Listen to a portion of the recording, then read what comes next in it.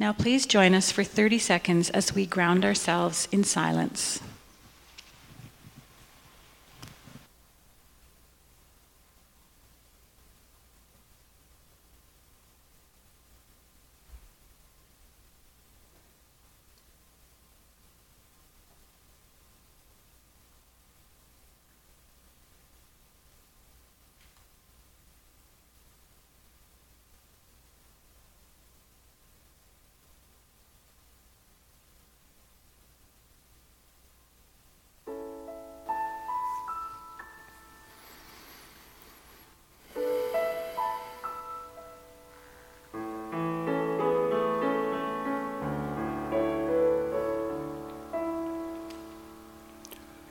In this very room, there's quite enough love for all the world.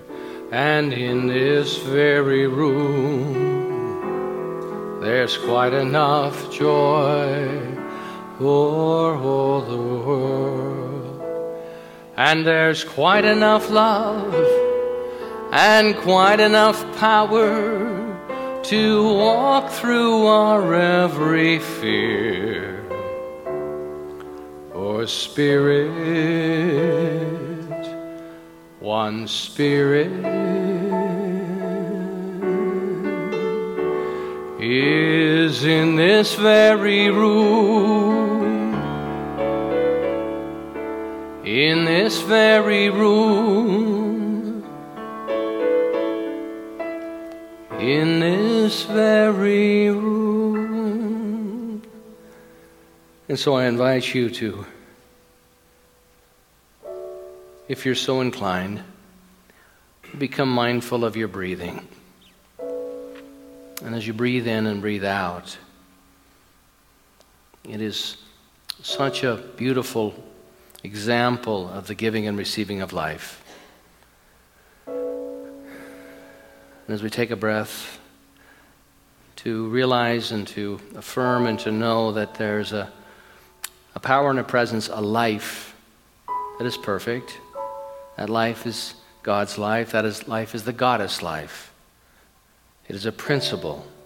It is a vibration. It is an essence, both male and female, above, below, east, west, to my front, to my back, immersed in and through and as each and every one of us.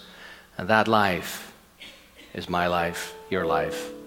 And so I know in affirming that and declaring that and opening myself up and setting that intention that I'm more available to the divine wisdom and guidance, the creativity, the thriving, the abundance, the joy, the celebration, the physical transformation within my being that in any way, shape, or form is not expressing perfect harmony and strength, balance, and poise.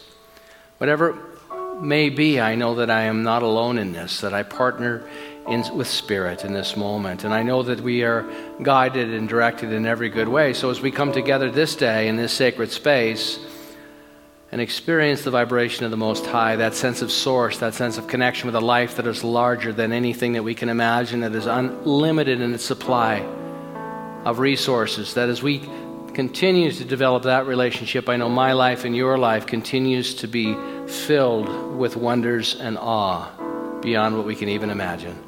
And so I give thanks this day for music, for eyes to see, for a heart to feel, for a consciousness that continues to be molded and transformed in beautiful and wonderful ways, in ways I invite, in ways that I perhaps cannot even imagine. But that is the activity that I agree to.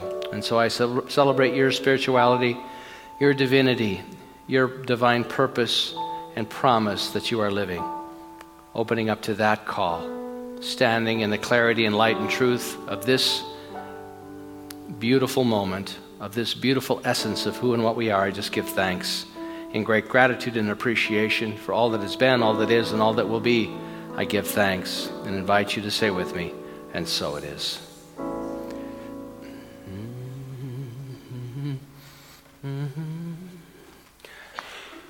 All right, so we have been talking about intentions all month. Well, I haven't been here. A couple weekends I wasn't here, but And I know that several of you have told me that, so I appreciate that, being reminded. Been using Wayne Dyer's book, The Power of Intention. And so we've been looking at this and the heart and soul of intention. And as I was preparing this week and doing reading, I realized, I don't know a whole lot about Wayne Dyer. I mean, I'm getting up here and talking about this guy's book, and I know, a lot of his material has inspired my life, and I always look at him, and when I see him on PBS raising money, I always think, well, he's doing church. He's doing what he's preaching what we preach. He's just doing it to millions of people. And so I found some information that I wanted to share with you because I think our stories and what brings us to the awareness that there's something bigger than just this life, this physical form. And when I hear it from others and I gain the insight, I go into that place of reflection, and it gives me a sense of connection. And it's like, answering that call that all of us, I think, have, but in many ways or at times we don't quite get the momentum going to maybe be in that high relationship with that divinity that so many of the great spiritual teachers have taught over the years and continue to teach. So I want to share you a bit of his story, and then I want to kind of tie together some of the principles that he talks about at the end. He calls it Dyer's Dozen, and I'll share with you that at the end. But he was born in 1940, and he was the youngest of three boys. So at a year and a half of age, he was born in Michigan. He was born to Mervyn Lyle Dyer, and his mother was Hazel Irene Dyer. Youngest of three boys. At about the age of 1.5 or 2, he can't remember, and how many of us can remember at age 2, he said that his father left. His father left his mother and never called. He never heard from his dad, ever. And so his whole life, and his brothers were a bit older, and they remembered a little bit of dad, and they wanted nothing to do with dad. They were glad dad was gone, which gives us an insight into maybe how dad was. Dad was an alcoholic. Dad spent a lot of time in prison. And so throughout his growing up, until he was 10 years old, because of the burden of a single mom with 3 kids at that time in the 40s, of course, and in that period too, there was also the Second World War, he ended up in orphanages and with foster care. But through the whole thing, he talks about he always wondered about his dad. He always wondered, where's his dad? What's his dad doing? And how could his dad do this? How could somebody walk away from 3 boys and a woman and just disappear? And nobody heard from him. And it always bothered him. And he had that alive in him. And he said that it was always a question he had. So from the time he was a little boy until he was 34 years of age, he would have dreams about his dad. He would see his dad in his dreams. He would confront his dad. He would speak of his frustration. He would ask the questions. Sometimes he was fighting with his dad. He said sometimes it was such a horrific nightmare he'd wake up and he would just be covered with sweat from the dream that he'd have. And so at the age of 34, he'd gone into the military. He served in the Navy, and he was teaching. He'd gotten his education, and he went and he was a professor at St. John's University in New York. And so at 34 years old, he said his life wasn't working. He was overweight. He was drinking. His relationships weren't working. He was unhappy there. And he was trying to write a book, and he just couldn't get the book together. So nothing, he was just out of that. He could sense it, but he couldn't connect with it. And at that point in time, the government came to him because he was working in the psychological area, and he was quite prominent in terms of what he was, some of the ideas he was expressing. The United States government came to him and said, "We would like you to go to Columbus, Mississippi, and there's a college there of black women that we'd like to make sure that the things that Lyndon Johnson had passed, part of the Kennedy legacy, Johnson came in and he passed a lot of things around civil rights and equal opportunity." And he said, "We'd like you to go down there and see how these students are doing and write a report and check things out." So he was planning on making this trip. This was in 1974. And a friend of his called and said, "I just want to let you know that in 1964, your father passed away." And he thought, well, any hope of getting together with him, it's not going to happen. But he found out that his father had died of cirrhosis of the liver from excessive drinking 10 years earlier in New Orleans. And he also found out that because it was an indigent situation where he was penniless, the body was taken to Biloxi, Mississippi. And so he looked on the map when he was planning his trip, and he looked at Columbus, Mississippi, and he found Biloxi. And Biloxi is right down there on the coast. And he said, "Wow, it's only about 200 miles. So he said, I'd like to go find my dad's grave. And so he went down to Columbus, Mississippi. He interviewed, and whatever the government asked him to do, he wrote up the reports. And on that Friday, he was done, and he went to rent a car at the Avis Rent-A-Car. He says this was 1974, and in Columbus, Mississippi, he went in, and the car was brand new. No one had ever rented this car before. It had 0.6 miles on it. It was a blue Dodge Coronet. And he said he got into the car to drive to Biloxi, and he looked down, and he was sort of a fanatic about seatbelts. And he found the seatbelt on the left, and he looked down to the right, and there was no place to snap the seatbelt. And so he got out of the car. He said he lifted the seat up, and there was the seatbelt, because it was a new car. The other half was bolted to the floor, but it was wrapped up in plastic and a rubber band, and it was duct taped to the floorboard. And so he unwrapped it, and he did the whole thing. He put the seat back in. He fed that buckle through the crack in the seat there, and he got in. And as he was going to buckle it, there was a card. There was a business card in the buckle that had never been used before. And he pulled it out, and it said Candlelight Inn, Biloxi, Mississippi. And it had a little map on the back of how to get to the Candlelight Inn. He thought, okay. Now, keep in mind, he had spent 34 years searching for his father. And he talks about this as changing the trajectory of his life and what I would call his ministry as teaching. And so he put the card in his pocket, and he started driving. And he got into Biloxi, and he pulled into a gas station, and he went out to a payphone, and he found the cemeteries, because he wanted to find, there were 3 cemeteries in Biloxi. And 2 of them had big ads, and one was just a one line in the phone book. So he called the first big ad, and there was no answer. Imagine that, calling the cemetery, no answer at the cemetery. And the second one he called, busy. And so finally he called the third one. It was a plain line at the cemetery. And this guy answered. And he said, I'm Wayne Dyer, and I'm trying to find my dad's grave. He passed away in 1964, and could you check your records and see if he might be buried there? And he said the guy put the phone down, and he could hear him. And it was about 10 minutes, and he was going through, and it turns out, that the guy was going through an old Coca-Cola box that they brought Coke in there at that time. And that's how they kept the records. And he went through, he came back about 10 minutes later and said, yeah, I've got a record here of a Melvin Lyle Dyer. He died in 1964. He was shipped here from New Orleans. And he said, well, how late is your cemetery open? And he said, well, we're not really a cemetery. He said, when people die and they're sent to us, they are buried on the grounds at the Candlelight Inn. Oh. So he said, really? He heads over there. He said he got there, and the guy showed him where the grave was, and he said, look, I'm going home. When you leave, just hang that chain that goes across the front drive there over the fence, and when you leave. And he says, okay, great. And he found his father's grave, and he said he spent 3 hours there. He got there about 5:15, and he spent 3 hours there. And he said the first 3 hours, he expressed his frustration, his anger, his resentment, asking the questions. He said, I was stamping my feet, and I was asking, how could you do this? How could you do it to 3 boys and this woman? What's going on? And just all of the things that he'd been dreaming about and festering with and murking with over and over and over again. And he said at the end of the 3 hours, something came over him. Something came over him, and all of a sudden he realized that what he was called to do in this moment was just forgive him.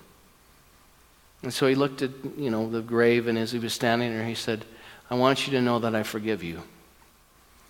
And he said, Mark Twain's quote on forgiveness kept coming to him, which was, Mark Twain said, forgiveness is the fragrance that the violet flower, the violet gives off to the heel that crushes it. And he said that quote kept running through his awareness. Forgiveness is the fragrance the violet gives off gives to the heel that crushes it.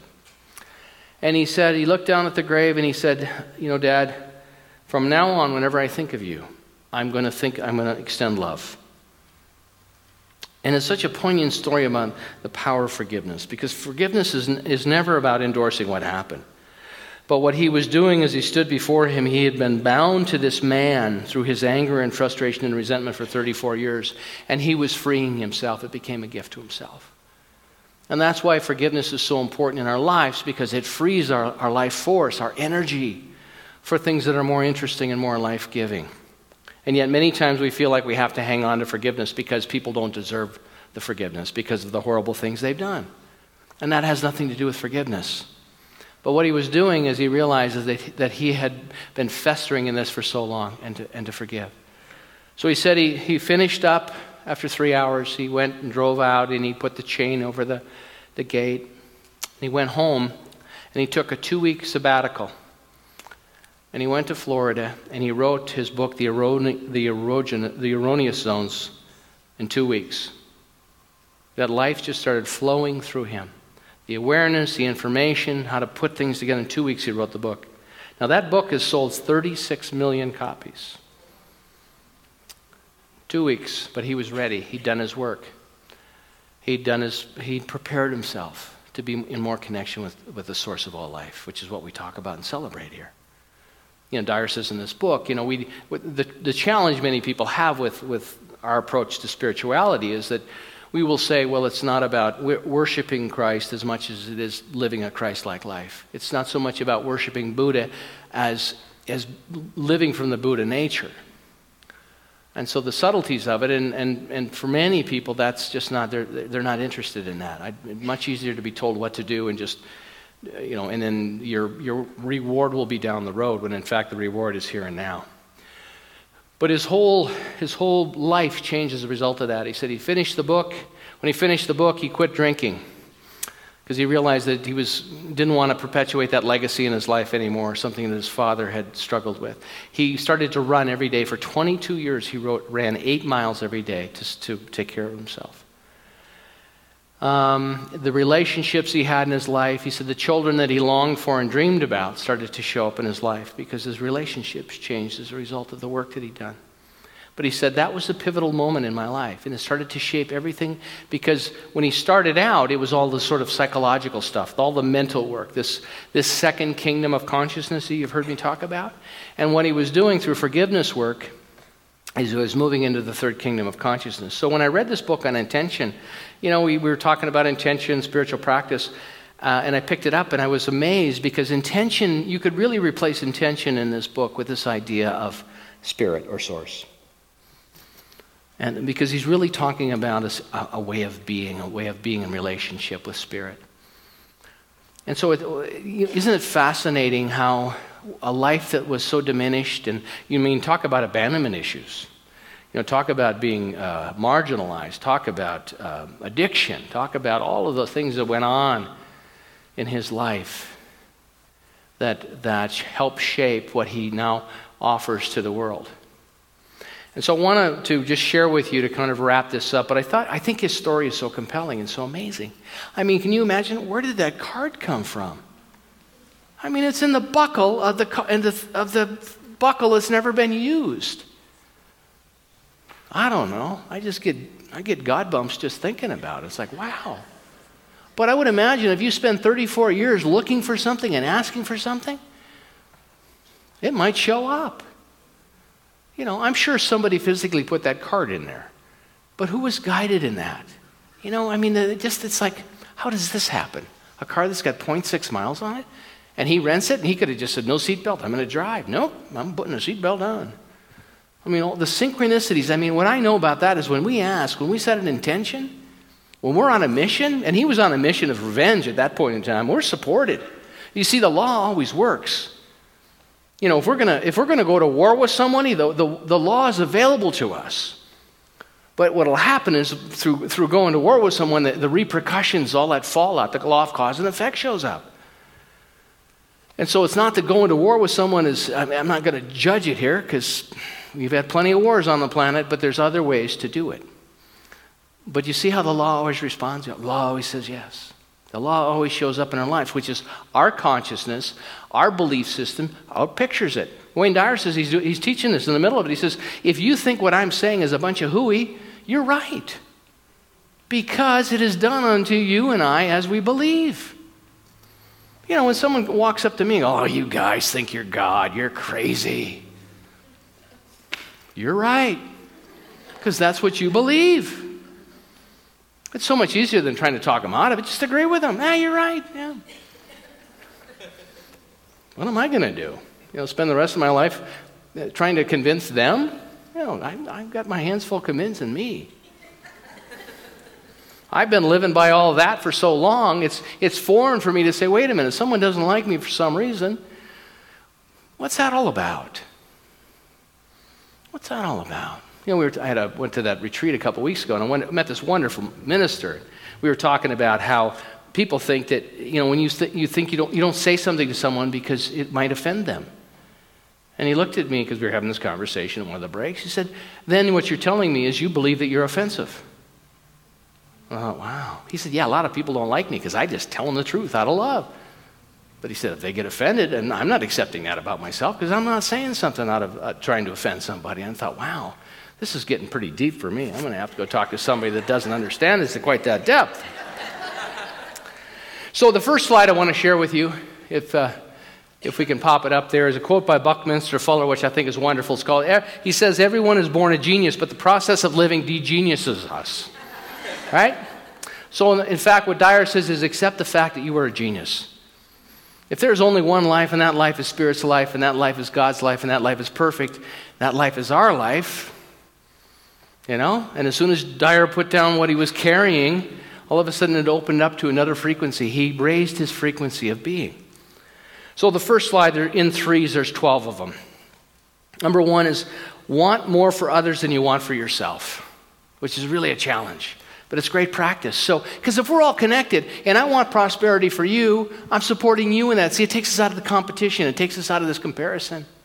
Everyone to have the abundance and the prosperity, the health, the happiness, the joy, the creative expression in their life. And then we're in collaboration energetically. But if we start comparing one another, that's so-and-so. Paul got he won $5 on the lottery, and I didn't win $5 on the lottery. What does that do for me energetically? Did you win $5 on the lottery, by the way, or did I just make that? Oh, good. So, see, I knew that. Number two, think from the end. See yourself the way you want to be. See yourself addiction-free. Free of the addiction, free of the resentment, free of the anger, free of whatever it may be. See yourself there. Give the infinite something more interesting. Gene Houston says, give God something juicy to work with. Number three, be an appreciator in life. Appreciation. What we appreciate appreciates. We add value to ourselves. Adding value to ourselves. Oh my gosh. What wonderful thing can you appreciate about yourself today? It doesn't matter what it is. It's the feeling tone of the appreciation. Every year, if you've been around here a while, I love to plant flowers. And every year, I love it. And part of it, when you're in California, flowers grow all the time. It's like, hey, flower, that's flower. They grow 12 months out of the year here. And it's here like May long weekend. Hallelujah.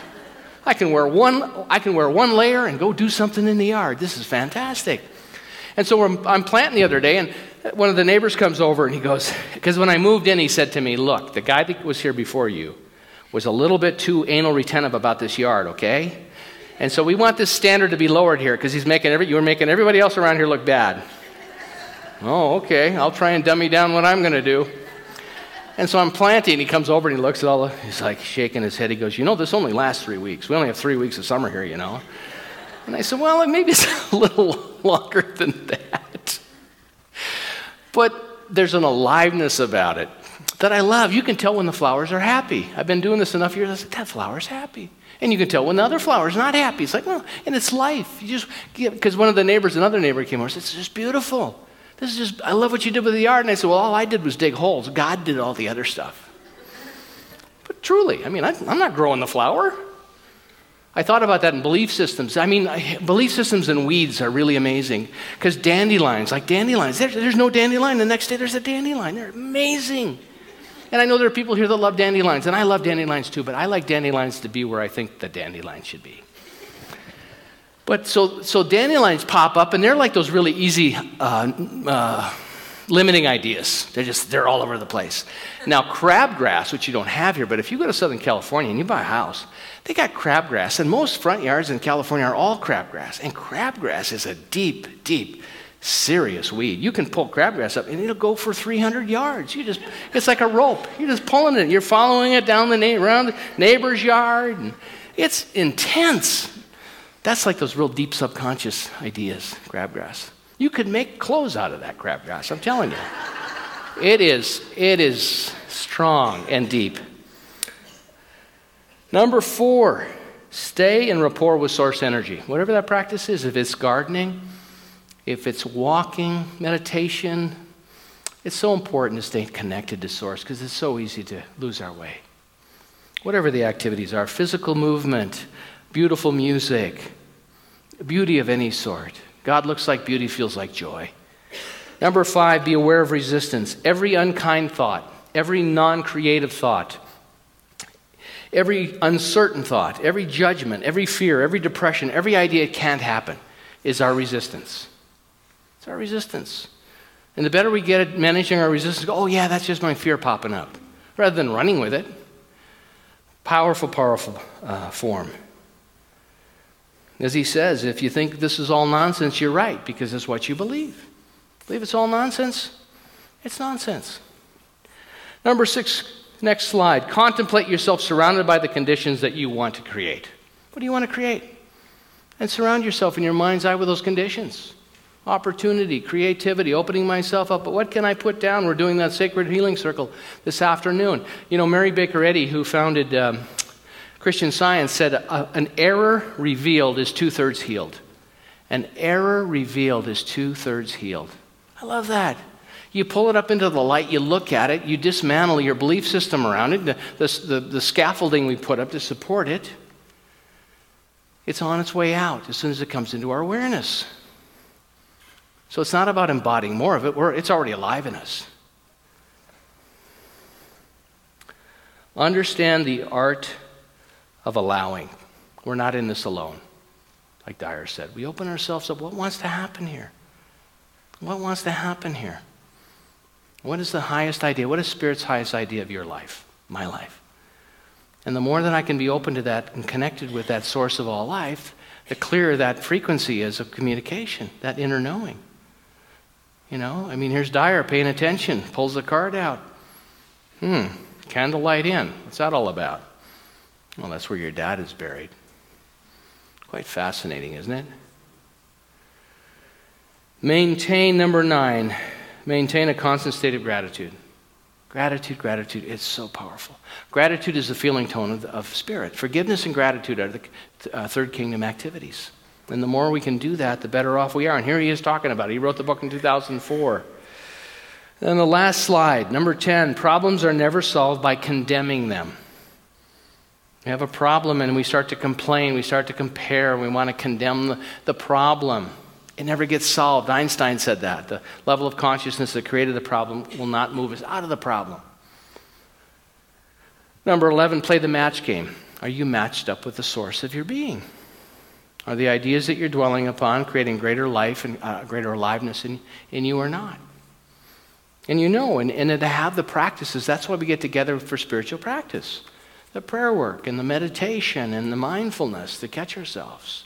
If it's music that pulls you out of that, immerse yourself in that kind of music. But give yourself an opportunity each day to lighten that load and lift that. And number 12 is meditation.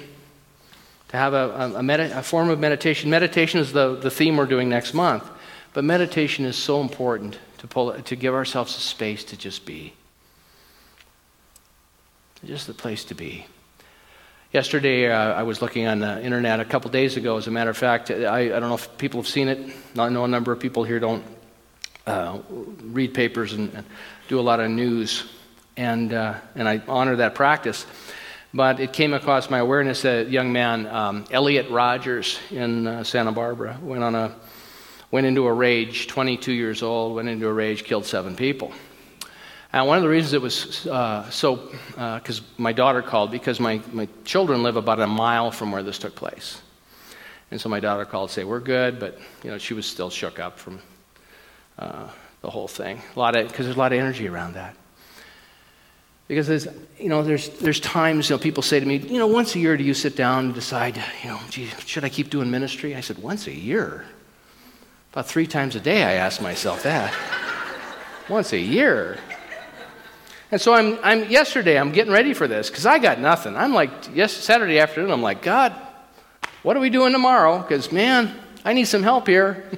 And it's amazing because all of a sudden the idea of the download, and all of a sudden I found this information about Dyer's story. But in that, I thought, so here's a young man, he felt marginalized. He went into what I call cynicism, which is if I can't have it, nobody can. And we see it so many times on the planet. We see it individually. We see it, people just feel like they're lost. They don't feel connected to anything.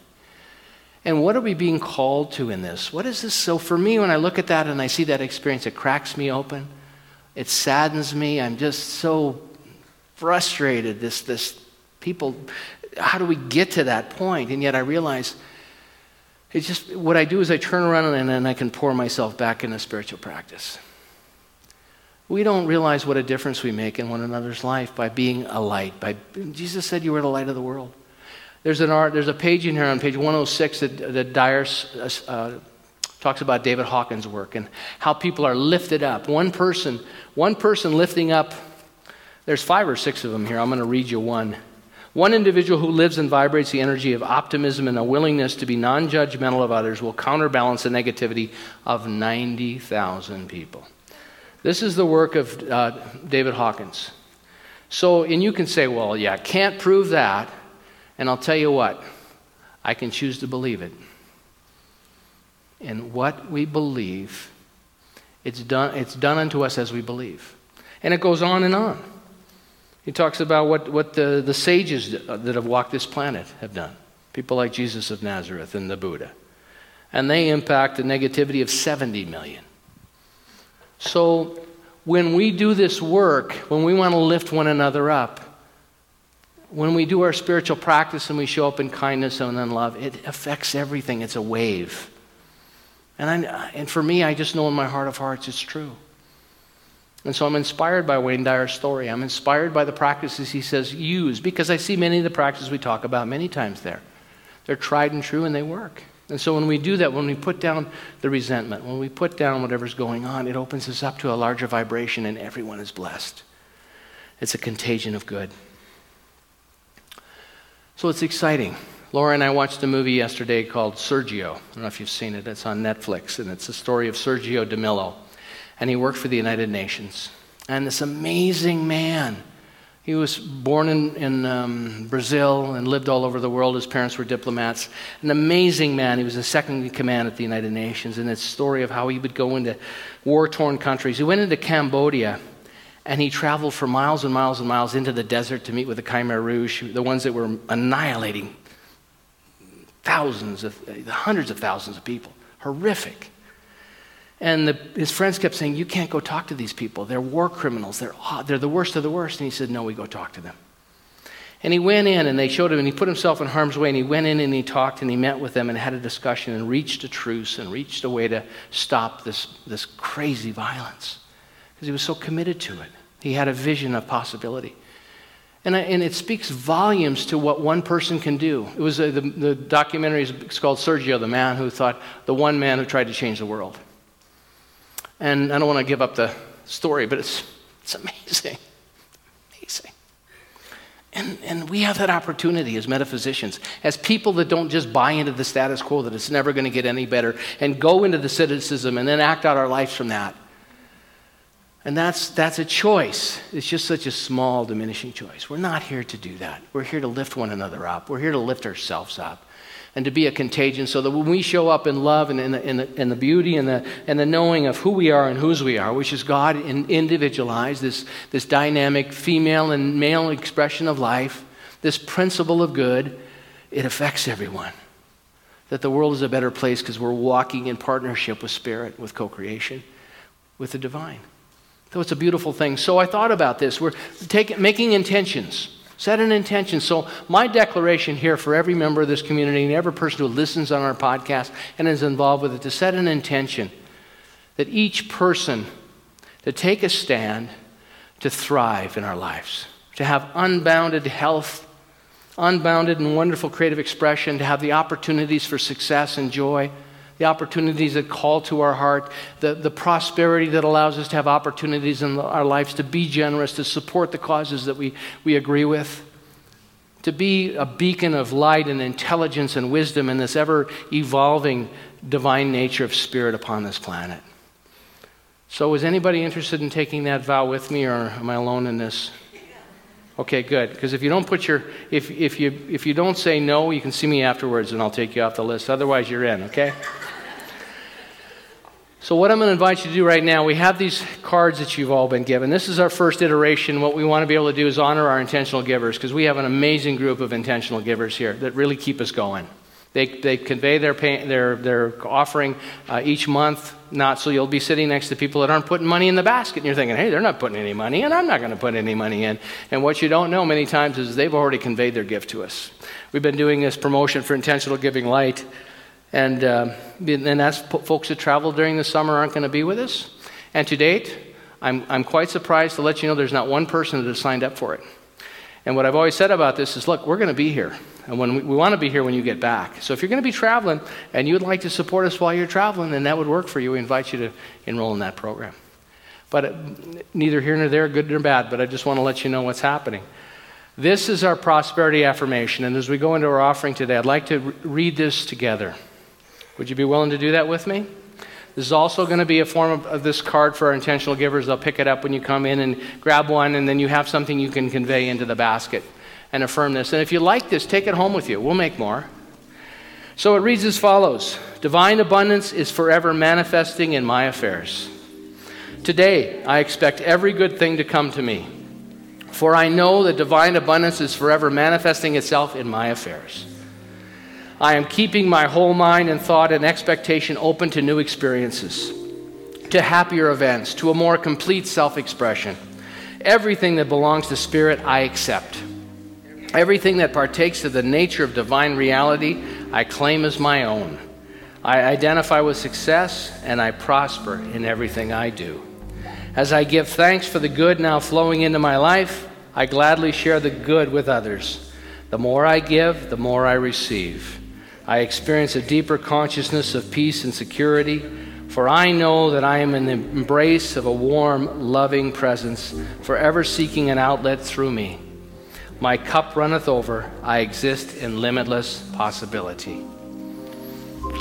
And so it is, as our ushers come forward.